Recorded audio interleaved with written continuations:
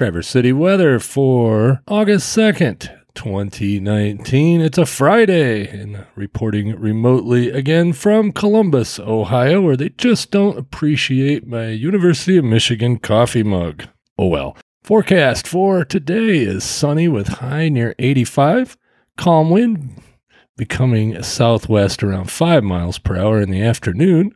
Tonight, mostly clear with a low around 63. West wind around 5 miles per hour, becoming calm in the evening. And of course, Saturday, mostly sunny with a high near 83. Calm wind becoming north around 5 miles per hour in the afternoon.